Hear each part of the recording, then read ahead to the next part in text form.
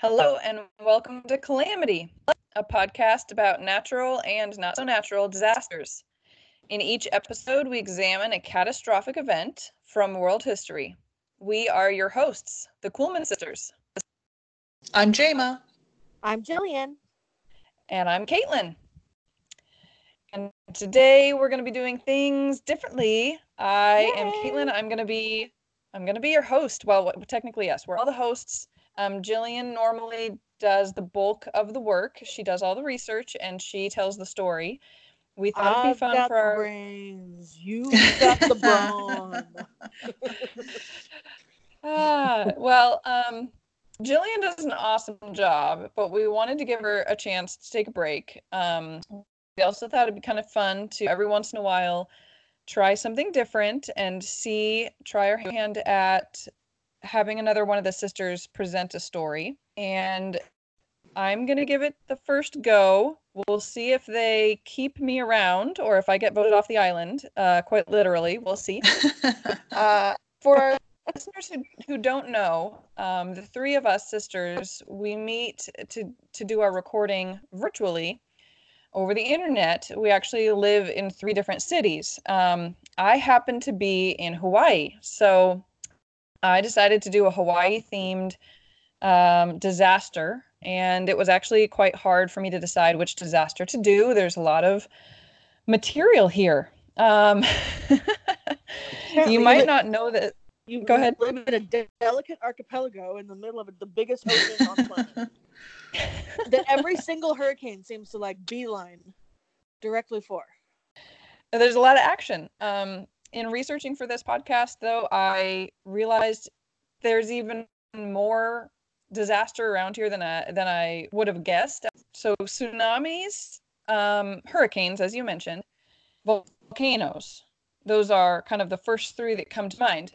The one that surprised me was flash floods. So as a lot of people who have been to Hawaii, visited it know that most islands have a dry side and a wet side. The rain clouds form when the wind kind of comes up off the ocean, and it just dumps tons and tons and tons of rain over the windward side of the island and over the mountains. So if you have any sort of extreme weather, that amount of rain increases tremendously, creating flash floods that then create mudslides, which then take out homes and infrastructure, power lines, roads, that type of thing. So, yeah, I very seriously considered doing a mudslide that there's actually a lot of them to choose from. I wasn't even sure which one to go with, but decided against that. I'm going to cover a very traditional volcanic eruption. So that's my big unveil. I know Jill and Jema, you guys knew I was doing a volcano eruption. Do either of you know which one I'm going to cover? Jema, I don't know, but I know there was one recently where the lava was, I guess it was an eruption, but it was just slowly overtaking a town somewhere. That was a year or 2 ago. That is correct. Is there a volcano called Mauna Loa? That is also correct. Nicely done. Just rearranging vowels. Yes. So you're both, and I'm definitely going to talk about both of those things. So the volcano that Jema's mentioning is called the Kilauea volcano. Oh. It erupted in 2018. So this is one of the more recent disasters that we've ever covered, but it actually started back in the 80s, which is why I feel that this one is a little bit interesting. And in fact, as most people know, this volcano is much older than that, in fact. So there's a great deal of history that goes into this, and I'm excited to share it with everybody today. Okay, first of all, is that one on your island? Is that on your island or on one of the other islands? I'm still kind of learning what's on what island, where things are located now that you're down there. Yeah, no worries at all. So I'm on the island of Oahu, and this eruption happened on the big island called Hawaii, and I'm several islands away from it. Okay. Does that make sense? Yeah. So I'm going to talk about my sources, and then we're going to kind of talk a little bit about the mechanics of volcanoes, kind of go down to the basics so we all know. Science, exactly. Yay! Exactly. As someone who recently had to explain how a nuclear reactor works, I feel disasters can be pretty scientific. Yeah, I definitely thought that we're going to need some like ground rules to understand even what it is I'm talking about. All right, so my sources. I know that there's probably a lot of books out there on volcanoes, but because this eruption was so recent, yes, there might be a couple of good books out there, but I actually got most of my research through the internet. So there's a couple of websites that I want to shout out. They've got some great information. One is Wikipedia. I know that's super lame, but as always, Wikipedia has just a great breadth of factual information, dates, times, and all that. So, I mean, it was kind of my go-to, where I started. I also got some great information and visuals on a website called www.lovebigisland.com. And that sounds like a sketchy website. I wouldn't really trust putting it in. You're like, I'm not sure what's going to pop up, but I totally recommend it. It was actually very informational and educational. I loved it. So the third one was a very, very well done article on usatoday.com written by Trevor Hughes. It's a very long name, but the title of the article is Lava, Sulfur, and Steam. After the Hawaii volcano eruption, Hawaii residents struggle to recover. It was actually published, or most recently updated online on June 20th, 2019. So it's a look at how the island is doing this year, a year after all the tragedy had hit. So that's going to be a little later on in the discussion, but pretty interesting piece to kind of discuss the recovery, the relief efforts, and the obstacles that people are facing. Maybe post a link to that one on Facebook when we're done. I will, because there's great visuals too, and cool. We're going to be talking a lot today about some pretty complicated geographic things, and it's going to help our listeners a lot to be able to see visuals of really what it means to like have a wall of lava on your property, for example. So my fourth source, with air quotes, is a conversation that I had with an Uber driver, but I'd really like to give him a shout out. I know. How do you cite that in the proper Yeah, what's the bibliography? What's the AP style for? Oh, man. I don't even have his last name. I had to go through my email to find because I was like, gosh, I think that they send me a receipt. Maybe it's going to have his first name on it. So, oh my God. This guy's name, it's Rex. Shout out to him. He lives on the Big Island, and he got me from point A to point B when I was visiting the island in July. And I will introduce him in a little bit, but he gave me some very cool what was to him first person experience. So I don't know what that makes. Does that make it second person or third person to me? It makes it hearsay. One of the best not kind admissible of in a court of law. Okay. Well, add that to my source list. Okay. All right. So next order of business is pronunciation. I want to start this podcast by apologizing to all the Hawaiian people because I'm going to do my very best to pronounce all of these beautiful, beautiful names. I will unfortunately, by accident, most likely butcher at least a few of them. And it was not my intent. I've researched how to pronounce all of them. I've practiced all of them, but I don't trust my brain and it might not come out correctly. So I just want to say, these are beautiful words. I do not have any sort of mastery of this language. So please accept my apology in advance. And with that, Are you guys ready to move on to science? Yay! I'm ready. Okay, that was not as excited as I thought either of you would be, but that's okay. All right, so I'm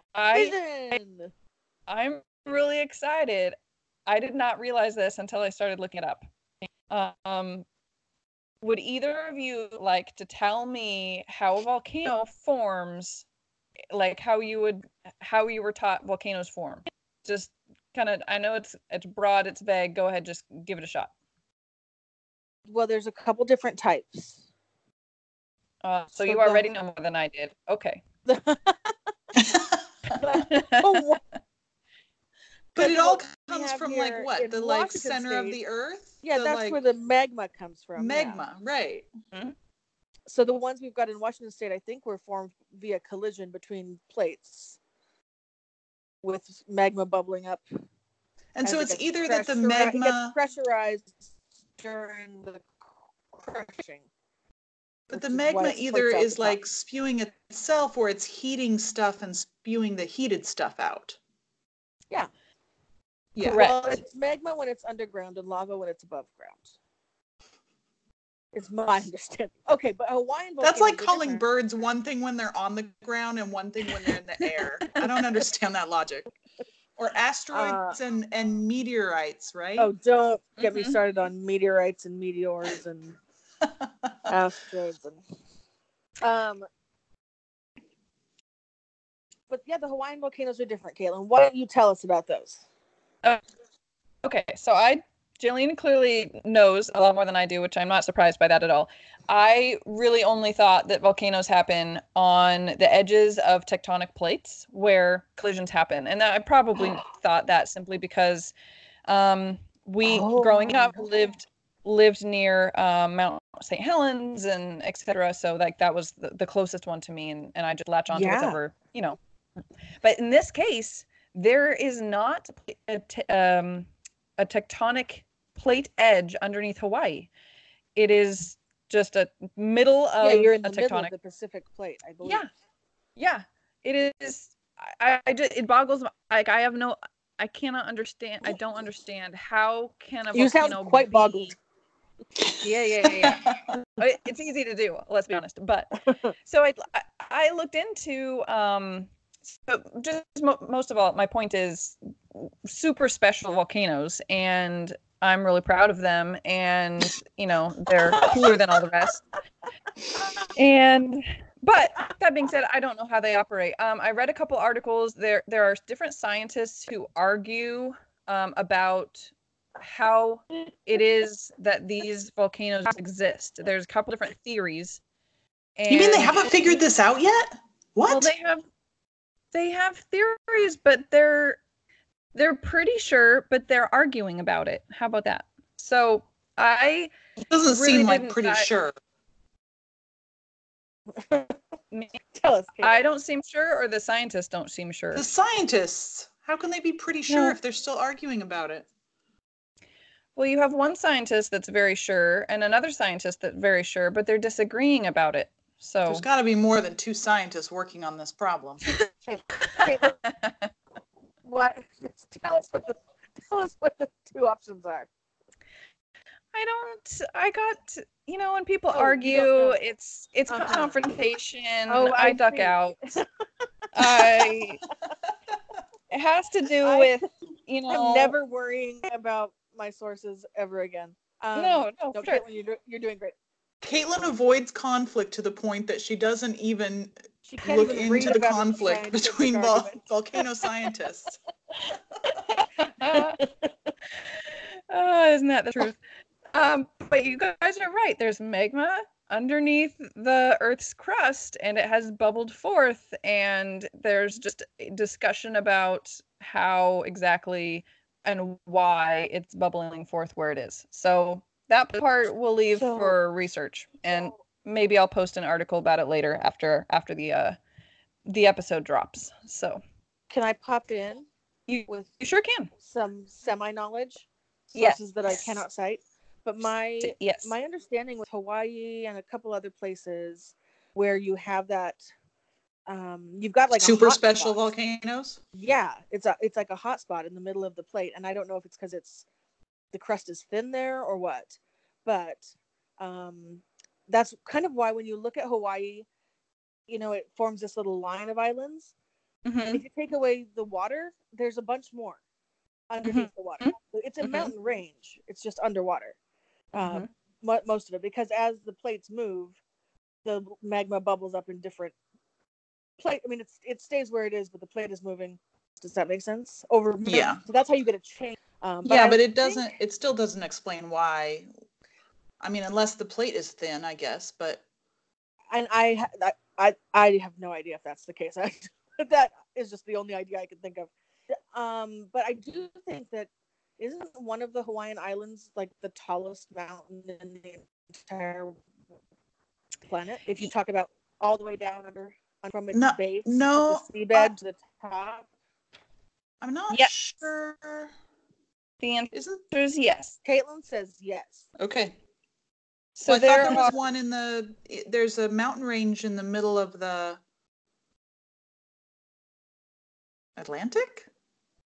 Maybe it is the Pacific. There's not that many. Where's the Mariana Trench? That's in the Atlantic, but it's a trench, not a mountain range. Okay. So the mountain range is in the middle of the Pacific because the Mariana Trench is spreading and the mountain range in the Pacific is building. Correct. Okay. Listeners, we are scientists. Yes. Proven yet again. So let me gather my thoughts. Mostly just wanted. I'm gonna do a lot of gathering my thoughts. Wait, while you gather your thoughts, let me. Okay. I want to say one more thing about hotspots. I think I also had the understanding that Yellowstone Park was another hotspot that we can't quite explain. It's in the middle of a plate, but it definitely is a place where the crust is thin and stuff is bubbling up and heating up and it does have a caldera. It's just huge. It's huge, but it's also not a mountain necessarily. There are mountains near there and around there, but it's not. Right. It's a kind of volcano that it didn't build a mountain. It just blew a hole. Okay. Yeah, I think so. If you guys are willing to go with me on here, and listeners, please forgive me because we're all just speculating at this point, but I'm going to build on the knowledge that Jillian is laying down. So the issue with the islands here, like why they keep erupting, it has to do with the water.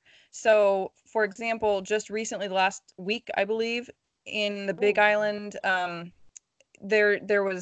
they have like arterial views looking down into the crater, and they can see a tiny little pool of water down there, and they're really worried about that because when they see water, it means an eruption might happen soon, because whenever there's water, the likelihood of an eruption increases dramatically. So it's not rainwater collected there, it's water coming up from below somehow. Yes. Okay. So that makes more sense that over in Yellowstone, it's a kind of a hot spot, and in Hawaii, it's a hot spot, but it has become a volcano here and erupted because of the water.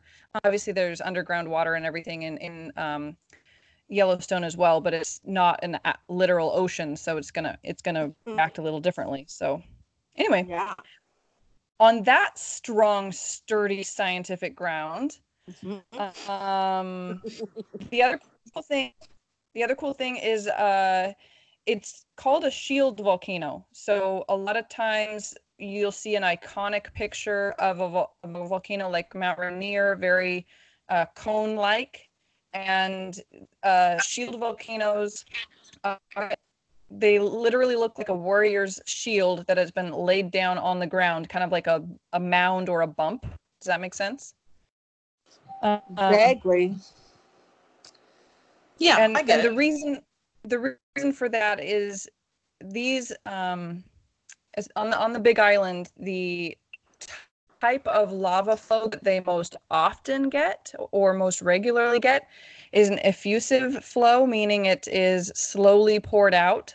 So instead of big eruptions, it's kind of a continuous pouring and flowing, and that just kind of builds layer after layer after layer in this kind of mound form versus the eruption being a very violent thing that happens at one point and then cools, I don't know. So the difference between a cone and a shield. Doesn't Hawaii have like big pointy mountains? I feel like I've seen pictures of your state and there's big pointy mountains covered in green. They look like cones, They look like cones to me. They don't look like shields. Have you been on the ones in Big Iceland Island? Look like shields. Jema, have you been on the Big Island? No. Since I'm the only one of the three of us who's been on the Big Island, I'm gonna say that they look like shield mountains. So I mean, there's on Oahu there are literal like cliff faces. They're very, very like steep. You're right. So you're saying all the Hawaiian Islands have different kinds of volcanoes, so they have different kinds of mountains? That doesn't make sense. I'm saying that I feel like we question Jillian this much. Okay. Well, she did on the Bermuda Triangle one. She was real obnoxious on that one. Okay. So here's what I'm saying, Jim. If something erupts quickly, it's going to be more up and down. If something erupts very slowly, it's going to be more shield-like.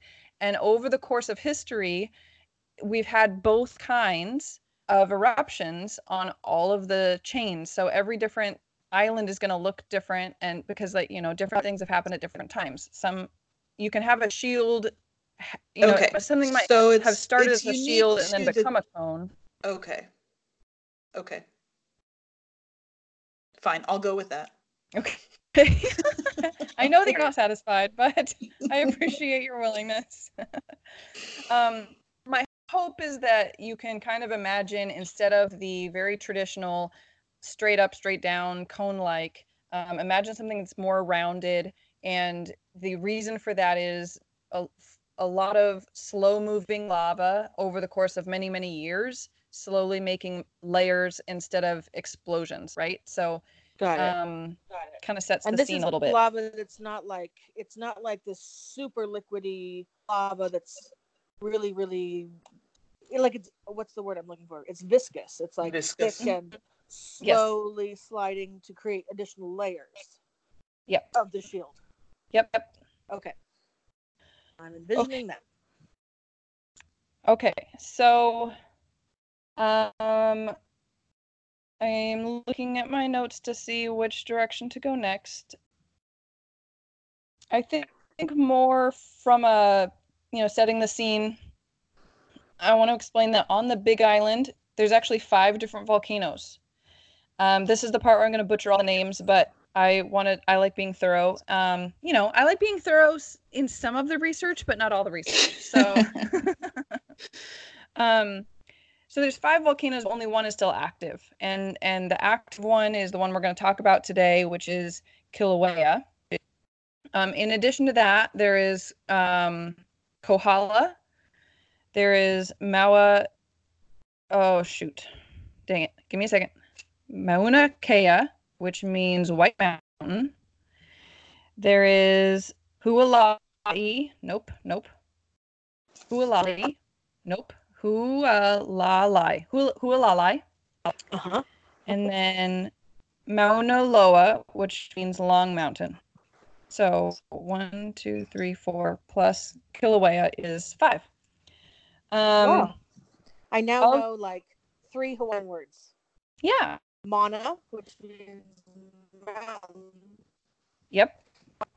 And Mele and Kalikimaka. Which of course means Merry Christmas. You're almost fluent, Jillian. Almost. So the tallest of those is Mauna Kea, which is 13,796 feet tall. That is the tallest sea mountain in the world. That's what we were just kind of alluding to earlier. Will you give me the number again? Yeah. 13,796 feet tall from sea floor to mountaintop. That doesn't sound right, Caitlin. Well, No, you'll have to double check it. I mean, maybe. I don't want. The only thing I'm thinking, like, because like Mount Rainier, I know is 14,000 feet plus, but I thought that the biggest mountain on Earth from sea to tip, from like sea floor to the top, would be even higher than Everest, which is at like, I don't know, 29 or something. Jayma, I'm Googling. Good job. Caitlin, you go on with your story. Okay. Which is very good. I was going to try and multitask, but I feel like all of us will benefit. That's what Jayma's here for. She's not here for comic relief. All right. So now I'm going to dive into a little bit of the history, and then I will settle in on really what happened in 2018. So the volcano's been around for a very, very long time. We started recording its explosions in the late 1700s. My notes include there was a very explosive eruption in 1798. And after that point, they recorded a very steady active flow until 1924. So over 100 years. Okay. In 1924, it had another very very violent eruption. And obviously at that point, we started taking, even better and better historical records of things like, earthquakes and volume. We had better instruments. We had. Yep. Yeah.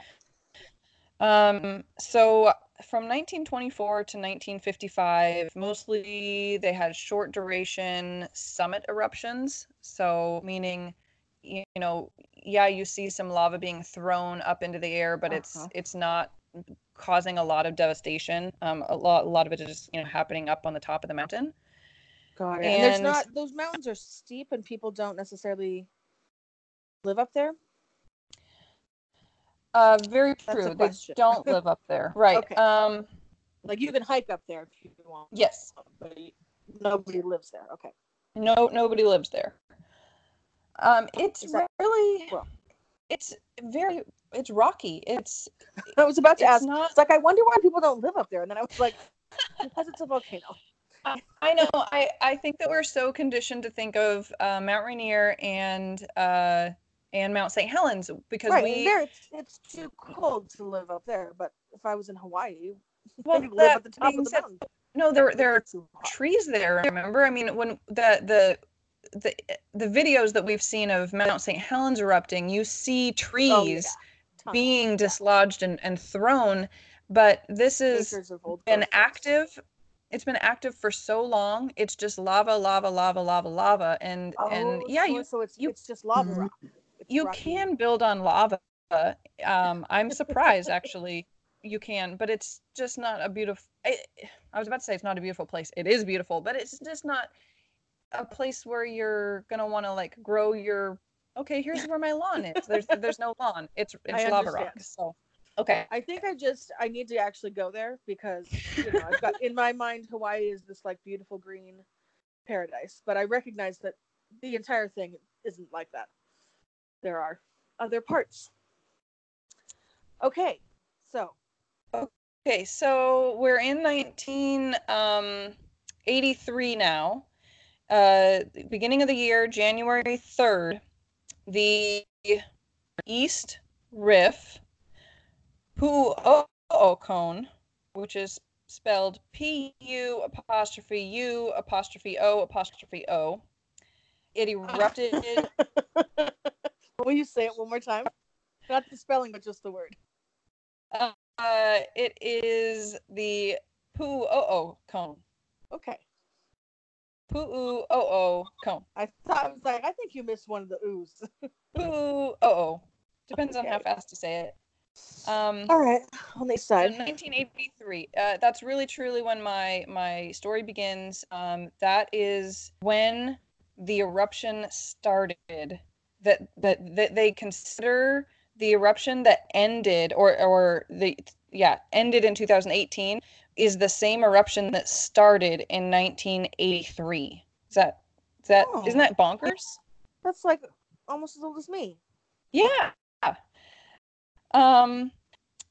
So let's see, it erupted in 1983. I think it was a sizable eruption, and it continued to do this very slow flow for that whole time. So, it's previous to eight. Dang it.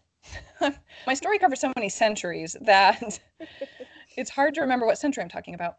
Previous to the 2018 eruption, it was very common for tourists to go play golf and like get pictures taken of, hey, look, I'm playing golf and there's lava flowing right behind me, or off in the distance, because it was very, very slow. Kind of fun.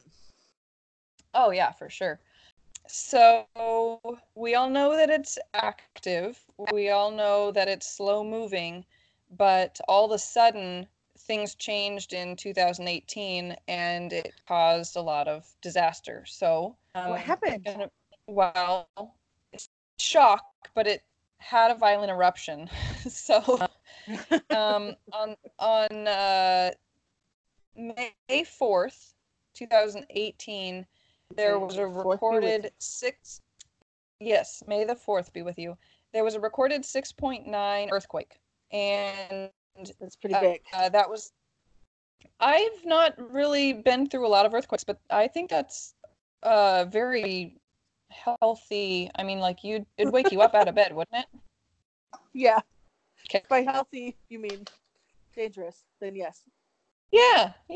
Healthy, dangerous. Yeah. So, hold on, Caitlin. Is Jema still with us? I'm here. I'm just researching how tall things are, and it's getting interesting. That's why really she's quiet for a long time. Okay. All right. Well, it's complicated. There's a lot of different ways to measure things. Okay. Well, we don't need the circumference. We're looking for height. From So, the seafloor. So for comparison purposes, Mount Everest, which is the highest altitude mountain, sticks off the planet the tallest, right? Right. Yes. Is because the science on this is apparently not perfect. It is 29,003 feet or 29,035 feet, somewhere in that range. Well, I've read that it grows by a little bit every year, so really the person who last summited is the person who probably climbed the highest peak. That could be true. There's also this weird thing. They won't keep that for long, but where the highest mountains above sea level are not those with peaks farthest from the center of the earth, because the earth isn't spherical. So sea level closer to the equator is several kilometers what further. What shape is it if it's not a sphere? It's not an octagon. What are we dealing with here? So are you flat earthing me right now? It's the sea level closer to the equator is several kilometers further from the center of the earth. That means the summit of Ecuador's tallest mountain is usually considered to be the farthest point from the earth's center. How crazy is that? That's insane. Although there's a mountain in Peru that is another contender for that same statistic. Interesting. Farthest from the earth's center. I can't wrap my mind around that. I'm sorry. So Everest is not farthest from the earth's center because it's too far north of the equator? Apparently. So the earth isn't spherical. It's fascinating. I mean, I get it. Yeah. So we bulge in the middle, just like I do. So because we're spinning or something, I think. Okay. Yeah, I don't know. This is what it's telling me. But Jema, it says both of these.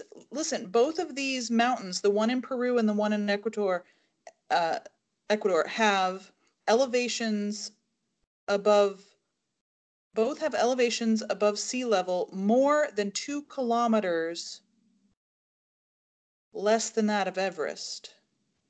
Both have elevations above sea level more than 2 kilometers less than that of Everest.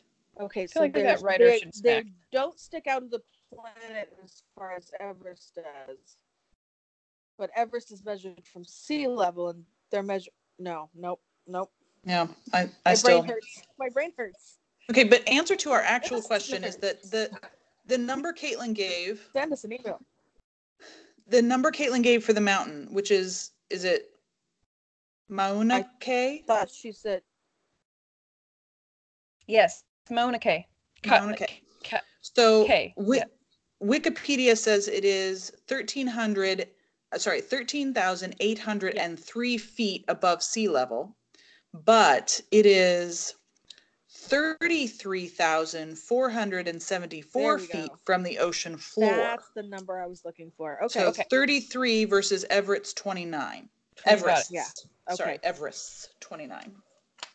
So we've taught the history. Now we're in 1983 is when it kind of first eruption kicked off, but it was very slow moving, more of kind of a tourist attraction than anything else. But then in 2018, it actually became very violent and dangerous.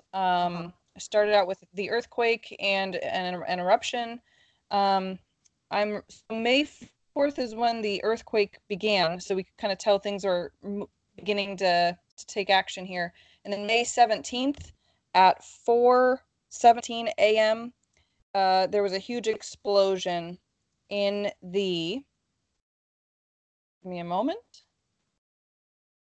Halemaumau crater.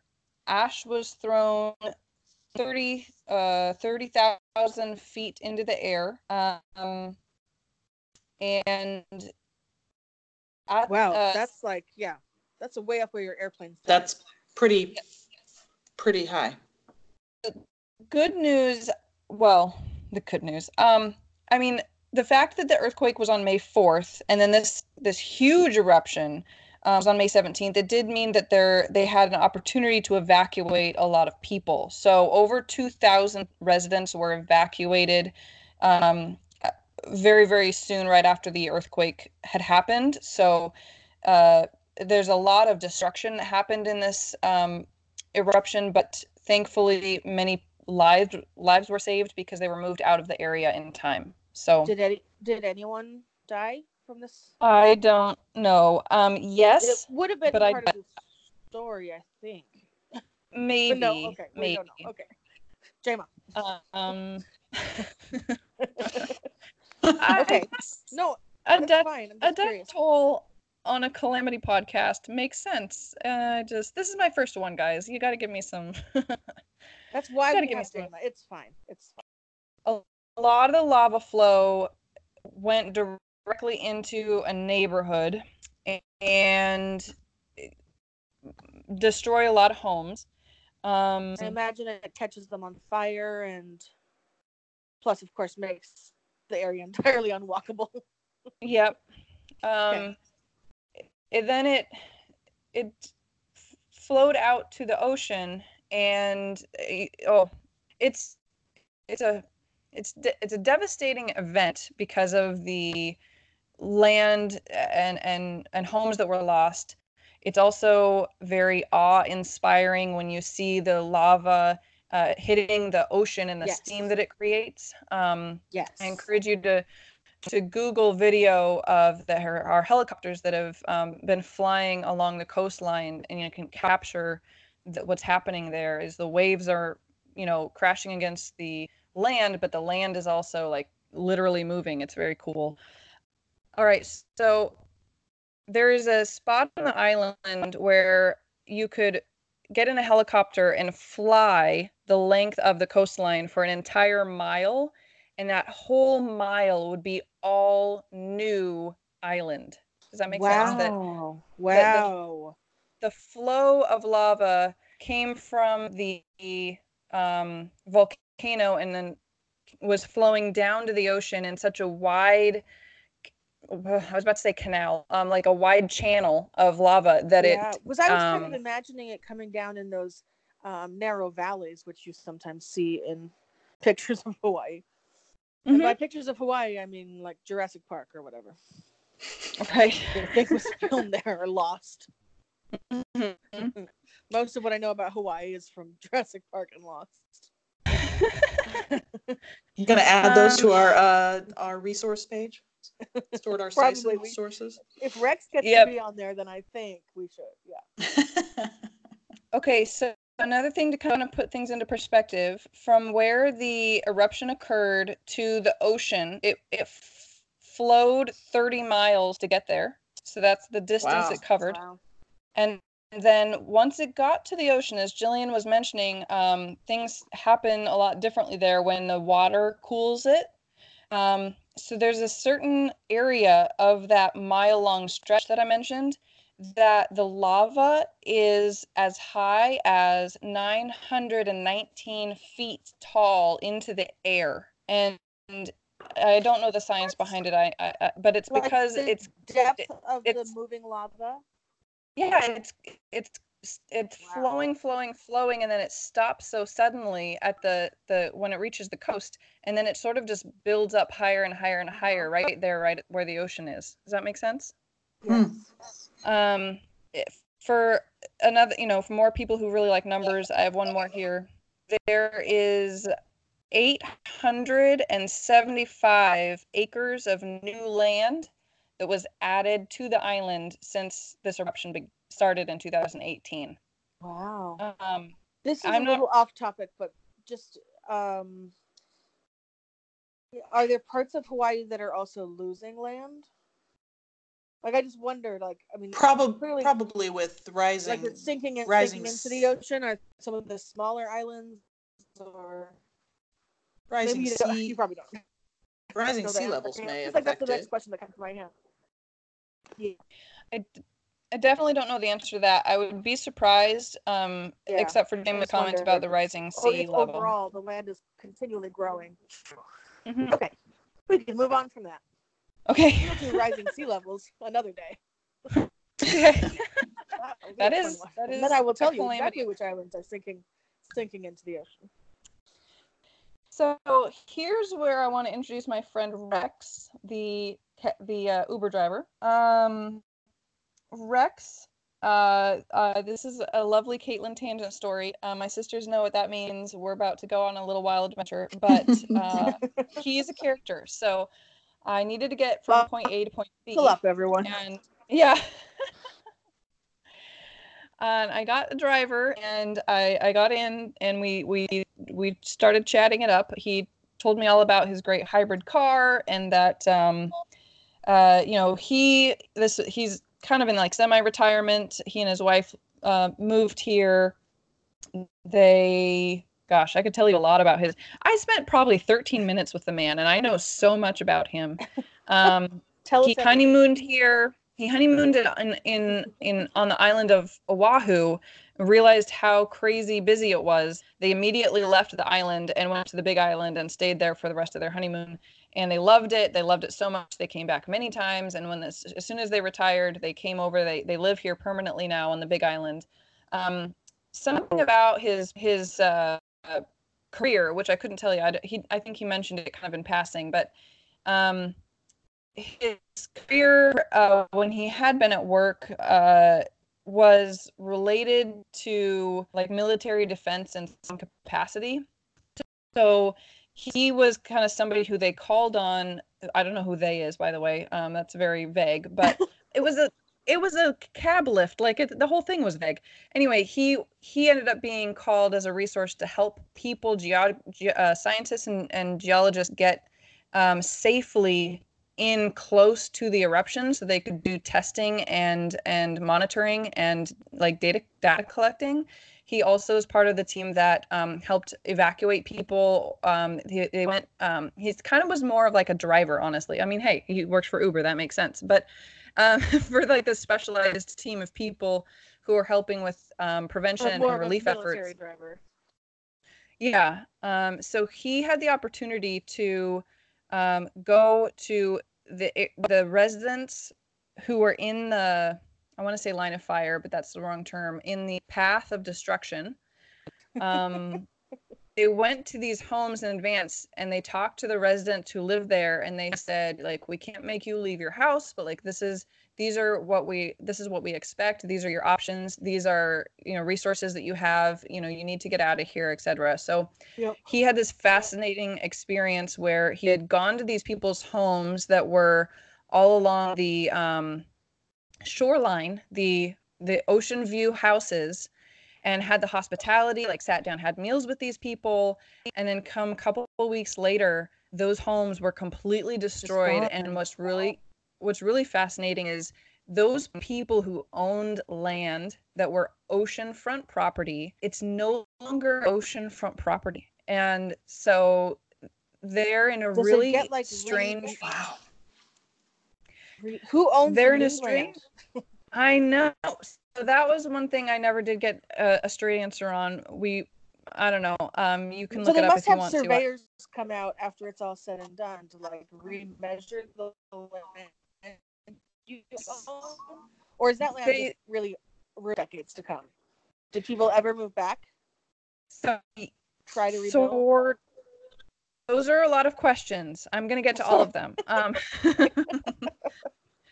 All right. So there's a lot of different things moving at one time. First off, it takes a really long time for people to get in and survey because the ground is still warm. It's actually hot to the touch still. So, it might slowly melt your shoes or slowly melt, equipment that you might have. So they have to wait a certain amount of time. It's not like you can, the eruption's over, I can get in there and get to my property that I still own. I'm going to get to that in a minute or two. So being able to find your property lines is very difficult because everything looks the same. Anymore. There's no landmarks. You can say, okay, I approximately had my house here-ish, and you still own that land. You 100% still own that land. Can you do anything with it? Probably it's 9,000 feet underneath the latest lava flow, but you still own it. Yes. So my conversation with Rex, he was saying it's probably going to be like 30 years before those people are able to do anything with that land again. I don't know why he threw that 30 years out. Like you certainly can walk on it before then, but it's like not really usable. It's rock. Like there's not a lot you can do with it. On it. Yeah. Mm-hmm. And so the question of, well, who owns the land? Yeah. Well, you could try and sell it, I suppose, once you finally figured out where your property line was. So the land that is new, where the property owner had oceanfront property where their old property line had been the ocean, and then now at that point forward, I think that's state land. I think that it's the state owns it. Yeah. Usually, if no one owns it, the state usually does. Yeah, that's crazy though. What a weird problem to have. So I wonder if there's insurance coverage for that. Volcano insurance. Some homes were insured, and a lot of homes weren't. I'll get to that in a couple minutes too. And a lot of the insurance companies just say it's a complete loss, and there's a lot of, whether you get money from insurance or not, the general consensus is you're not really getting made whole. Yeah, like there's really nothing that there's no way. So to kind of close up my conversation, my little story about Rex, and then I'm going to move on to another source. So he is, semi-retired. He's, silver-haired gentleman. And he has his phone up in front of him. We're looking at it because it's got our trip information on it, I'm pretty sure. And then he's also GPS. Yeah. Okay. But he also has like a screen in the middle that's like an actual, it's a newer car. It actually has the car has its own screen. Oh, sure. And so he's got that running as well. And while we're at a stop sign, he pulls out a huge iPad, the biggest iPad I've ever seen. I didn't know they made them this big. So we've got 3 screens, and he's not looking at the red light at all. And that makes sense, because the red lights in Hawaii are the longest red lights I've ever seen in any country that I've ever been to. They're really long. And he's a driver, and he knows how long the lights are. So like, he knew what he was doing. But he's a stranger, and he hands me this really expensive piece of technology, and he's like using his fingers and he's swiping around, and he's like, here's this, I got to find the right. And like, I'm seconds are ticking by, and like minutes are ticking by, and I'm like, I really feel like we should be focusing on driving right now. But he finally got the right folder, and I swept through like 30 pictures, and some of them were videos that he had taken with his camera while he was doing these trips into and out of these so he got and I guess he has a really, really good camera that could zoom in really far. He has some like news quality photos that were like, he just had a vantage point that a lot of the news crew couldn't get to, because he was taking scientists in. They were a lot closer than the general public. Inside a safety perimeter. Yeah, and like seeing where the reason why a lot of people couldn't get in is like the roads they had cracks in them. You'd have to off-road quite a bit, or there'd be a path of lava blocking the road and that type of thing. So it's fascinating to see his photos, in the middle of traffic, in the middle of the Big Island, like a year later, randomly talking to a stranger about it. He got me to the airport safely, so I will say that I'm very thankful we made it. But I you'd survived the trips one way or another. And I've got all my limbs and all my digits. Like I made it safely, but it was more screen. I mean, I'm a much younger person than he was. I've never traveled with that many screens open. I was very, very concerned for my safety. But I came out of it with a lot more information than I ever expected. I know my retired parents could not do this many screens. They couldn't handle one screen. But I want to transition now to the article that Trevor Hughes wrote. It was really, really well done. And it evaluates the destruction a year later. So this podcast is really dedicated not only to how did this disaster happen, but also what are the relief efforts that happen to try and help people out after the fact. And there's just a lot of really fascinating obstacles that are unique to this particular eruption that I think are kind of interesting to highlight. So I'm kind of just going to read off quite a bit of facts and data here, but feel free to, maybe after I've come closer to the end, you can chime in with your questions. So there were 200 homes that were destroyed, but 700 structures. So a lot of those being like outbuildings. Oh, sure. Oh no. There are many people who even today, or as of June 20th of 2019 when this was written, cannot get to their homes because the roads are still closed, because there's still lava blocking roads. So if you can imagine, people have been displaced for over a year. They're either crashing with friends still, or they're paying rent to another person. So the article covered one couple that have an orchard. They've got a fruit orchard, and they can't access it by road, so they have to hike in to get to it and to maintain it, and then hike out. So the orchard was on a part of the slope that didn't get covered. Right. That makes sense. Access to the orchard was blocked. Yep. So some more facts. 500 now million. I want to know what kind of fruit it was. Tell me what kind of fruit.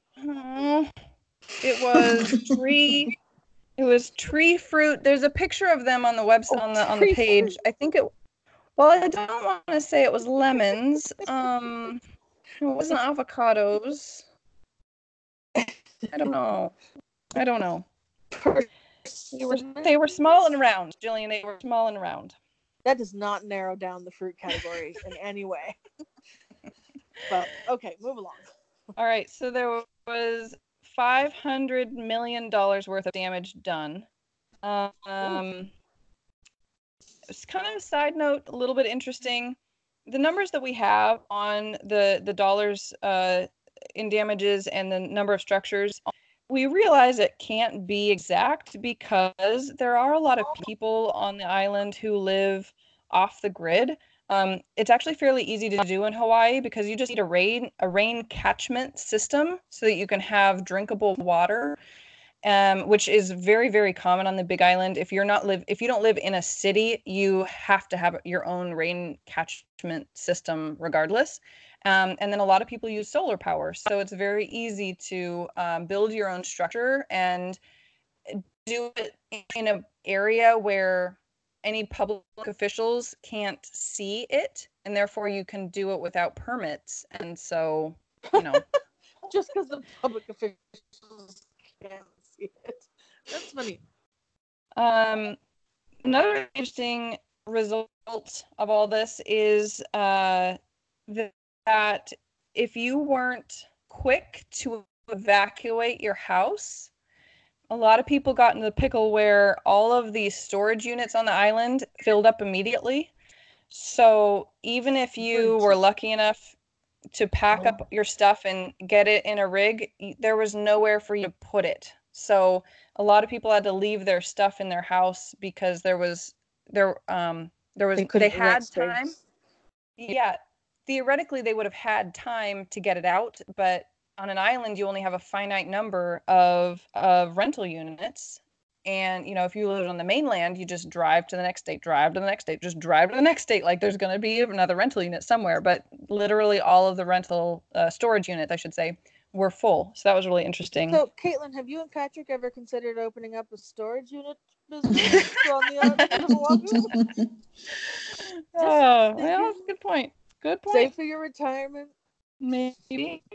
Another really fascinating thing to me is that even in scenarios where your house was not in the path of lava directly, that your structure still stood, in many cases, your house was a complete loss because of the way that sulfur acts in the soil. So say that you're near a lava flow and there's a whole bunch of extra sulfur fumes in the area. Right, from the devil coming up from the ground. Yep. It rots anything that's metal. So, for example, really? Electrical sockets, nails and siding, appliances, and even frying pans. And that's all taken from the article. But as examples of things that the sulfur is going to affect. So there are many people who came back to their houses, but they're going to have to replace everything. I mean, and if you're replacing all that wiring, you may as well tear it all down to the studs anyway. Yeah. Wow. So let's see. Some people that were interviewed for that article, they spent 121 days in a shelter, which was way longer than I ever expected anyone to need to stay there. Another interesting factoid too, specific to the island, is tourism was up because a lot of people wanted to go see this exciting thing, this slow-moving volcano. But now it's been destroyed. Tourism has gone down, and tourism. I mean, a lot of people are waiters and waitresses, or they're in the tourism industry. So not only have people lost their homes, but they've also lost their jobs. So they're really, really down on their luck. And the other note that I had here too, it kind of goes back to what I mentioned before, property lines really being very unclear still. So even if you can get back to your property, you're not going to want to do a lot of improvements until you can prove where the lines are. And there's actually a lot of anger at the moment against the government for not acting quicker to get roads back into these areas. But the issue on that comes right back down to the fact that the ground is still hot. So in order to grow, you have to do proper zoning, proper surveying. You need to go through all the right channels. You can't just bulldoze. I mean, you could if you were our dad, you would, but if you're a city or a government, you need to go through all these channels, and they cannot survey a road because the ground is still a little too hot to do so. So it's creating a lot of controversy on the island. Let's see. So that, honestly, I think kind of concludes the notes that I was wanting to cover. I'm kind of trying to summarize in my head. Big destruction. Oh, one more thing. The eruption was officially deemed over. Dang it. Give me a second. No worries. Okay. In early August is when the eruption subsided, and on December 5th, 2018 is when it was finally declared over. So it started January 3rd, 1983, and officially ended December 5th, 2008. Yeah, that's hardly had. I mean, it's had what, 7 months to cool and get any. Yeah, that's not enough time. That makes sense. That's a really fascinating story, Caitlin. That's very interesting. Caitlin, was this the same one that had that they're worried about because the water is pooling in it again? It sure is. Yeah, so it's done erupting, but they're still concerned about it. So that eruption is over, but now we're waiting for another eruption. Correct. Yeah. I think it's weird to say, like, well, this eruption lasted for 20 years, but then all of a sudden this one that happened 6 months later is an eruption. Like, that feels odd, but that must be how somehow. I think the scientists are still arguing about that, actually. I saw something when I was looking at this other information. There are some scientists that think maybe that this more recent eruption that ruined everything should be considered its own thing. So there is some ongoing controversy amongst the scientists on that. Well, okay. let's let them do the arguing. Yeah, keep Caitlin out of it. She wants no part of it. Please keep me out of it. So how did I do? My first report, obviously I need a death count. I didn't want to focus on the negative, but I guess that's part of reporting. So I'll get a death count next time. I loved it. Good, thank you. Yeah, James is checking on that death count for us, but I am, yeah. I can hear her thumbing through her encyclopedias. And I'm just thinking if there's anything else I might have missed, but Caitlin, in defense of. Sorry, Kate, I interrupted you. No, go. In defense of Hawaiian tourism, you should now name 3 nice things about Hawaii, so people don't think it's all just virgin lava, and they never want to go there. Oh my gosh, I would love to. So do you mean 3 nice things about Big Island? It's been rough. Yeah. It doesn't matter. Your choice. I would have a hard time limiting it to 3. So there's beaches, there's beautiful weather, it's sunny all the time, people are nice, amazing food, wonderful culture, singing, dancing. Strangely enough, one of the more popular dishes is rice with gravy and a lot of variation. Like, you might have eggs on that, or you might have, I don't know. So it's a lot of. The one that's called poi? I think so. Yes. No. Okay. I don't. I don't deal with. Not guess. Does not guess. I don't want to guess. But malasadas are like I want to say donuts with some have cream in them, some don't. They're local. A lot of pork dishes, and they really like chicken here too. They do excellent and beef, pork, and chicken dishes. There's on this island of Oahu, there's a lot of people from different Asian like Japanese, Chinese, Korean. Oh, so you have that. The most delicious thing in the whole world. Yeah, all those kind of Asian fusion restaurants. Exactly. Oh, so good. Yep. Well, maybe I will come visit you. I wasn't gonna because you, but I scared you off with my volcano story, but Caitlin, I have some good news for you. No one died. It looks like no one died. Wikipedia is saying there were 24 injuries, but it's not listing any deaths. So see, Jillian, that's why I didn't have a death toll. It was like exactly. a moot point. If you didn't have the number, if it was a flash in front of your face, then maybe there weren't. But how many of those injuries do you think were just like stupid college-age dudes who were like, "Dude, let's go touch the lava"? Okay. No, that reminds me, Jillian, I have one more anecdote to add. From the article that Trevor wrote. Gotta find it. Okay. Volcano watchers. There's a thing called volcano watchers. This couple evacuated their homes, and when they finally got back to the house, they found that the windows had been broken, the chairs that were inside had been moved to the deck, and that beer had been consumed on the deck. So the people had so definitely college age guys. Yeah, I think for sure it's a fraternity trip. Yeah, isn't that so frustrating though? Like you're in this really, really serious situation. People are breaking into your house and not stealing because they left all the stuff there, but like, okay, a window's broken and they're just casually like drinking beer on your property, just like enjoying the show. I mean, you've definitely been violated. Really, it's traumatic for the homeowners in general, but then to see somebody has celebrated, it just made it so much worse.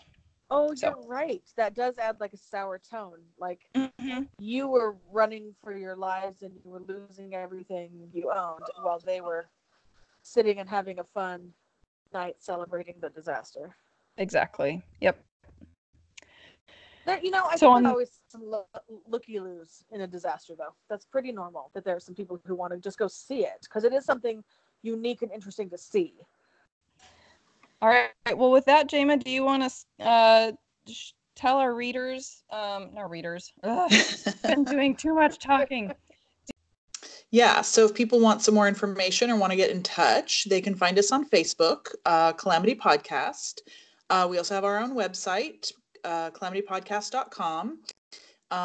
If you want to shoot us an email, or if Rex, if you're out there listening and want to get in touch with Caitlin, should maybe share your pictures with us again so we can maybe look those over of your exciting